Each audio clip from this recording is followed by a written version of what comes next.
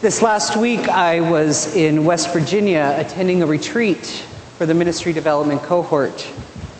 And while I was there, on Monday, my phone buzzed in my pocket, and it was the news alert telling me what happened in Boston. My brain went to, my God, not again. 5 months after Newtown, we've been hit with another tragedy. What is happening in this world? And I had, believe it or not, had done my sermon for today a week ahead of time. That's what I get for being on the ball. Needless to say, that sermon's out the window. And while I was there, I saw the news and I said, I need to get away. And where this retreat center is, it's on a bunch of farmland. And so I went out and spent some time in quiet and prayer. And I couldn't get my mind to stop being angry. I wanted to know why. I wanted to know why these two people could create this much devastation to fellow human beings. But then I started thinking of the gospel. I know my sheep, and my sheep hear my voice. And instantly I said, there's no way that the people who did this could be sheep. Absolutely not. But yet they are. The two men who perpetuated this are still children of God. And I couldn't reconcile that. I watched the images on TV, and I was amazed by what I saw. I was amazed to see that a group of people who didn't even know who each other were, black, white, Christian, Jewish, Islam, what have you, that didn't matter. But they all came to each other's need.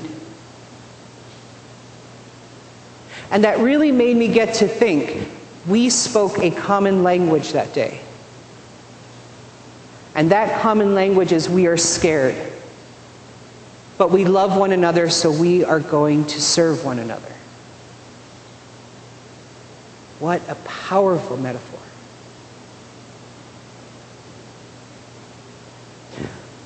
Today is Good Shepherd Sunday in some traditions. And I always wondered why Jesus wanted to be a shepherd. Why use that image? Shepherds in those days were not the most respected. They would usually lie and steal. They would take their sheep in the middle of the night to somebody else's field so they could eat and graze. And yet Jesus wanted to be a shepherd? But then I started digging a little bit more in it and started looking at what exactly do shepherds do? Shepherds protect. Shepherds make sure that their sheep have what they need. And when the sheep go astray, they use that hook to ring them back in. And for me, that's the imagery of the shepherd. The shepherd we hold true is Christ. But again, what about those times where we feel division in the flock? What does the shepherd do? The shepherd brings us back in. Reminds us that we are all still sheep. And we are called to not only leave that up to the shepherd, but we ourselves are shepherds of each other. We are in community with one another. We need to care for one another. We need to love one another. We need to serve one another. That's what we saw in the aftermath of the Boston explosions. We have become stewards of one another. Tomorrow also is Earth Day, where we remember how we are called to be stewards to the creation that God has given us. But how are we being stewards of the creation of human being to one another? How are we looking at our brother and our sister and saying, well, how can we help you? How can we be with you? How can we walk with you? And what about those times where the person we need to reach out to is somebody we just don't agree with? I made the mistake of, when I got to the airport on Thursday, of reading Facebook. And while I was there, I have a very diverse group of friends I will share with you. And all I saw was this: if more people had guns, this wouldn't have happened. And then I saw in the next line, well, see, this is the call for gun control. What happened? 4 days ago, we were the same flock. We were loving each other. We were caring for each other. We put all that stuff aside and we spoke the language of love. And 4 days later, we were back. Why is it that it takes crisis in order to remind us to serve one another? Why is it? And I wish I could come here this morning and tell you that I had the answer, but I don't. There are times in our lives, in the midst of the chaos and the terror and the tragedy, that we sometimes question, where is God in this? Why did God allow this to happen? And to be honest with you, I don't know. But I do know one thing. I believe in a God of love. I believe in a God who will be there for me. And I hold on to that resurrection of Christ. And in the midst of the darkest night, we hold on to that resurrection, and we know that this isn't the end.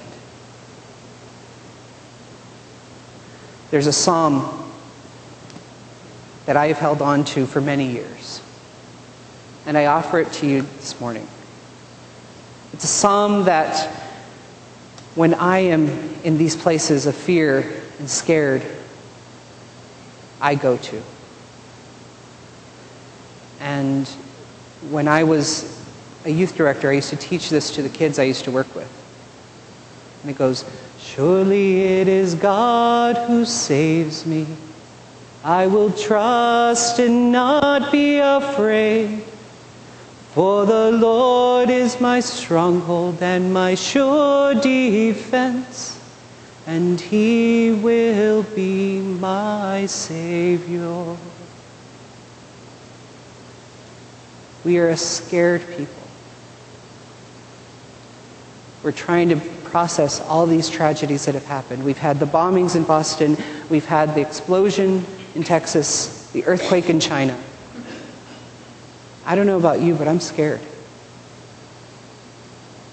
But I know, and I believe in the resurrection. And I trust that surely it is God who saves me. I will trust in Him and not be afraid.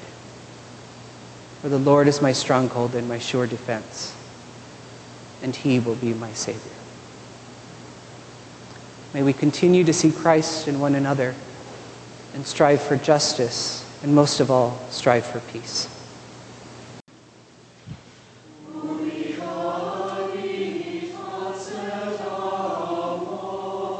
This has been a sermon podcast from the Episcopal Church of Our Savior, Mill Valley, California. We are a growing, welcoming community for those seeking to deepen their relationship with God and to journey in faith with God's people through the breaking of bread and in service to others in Christ's name.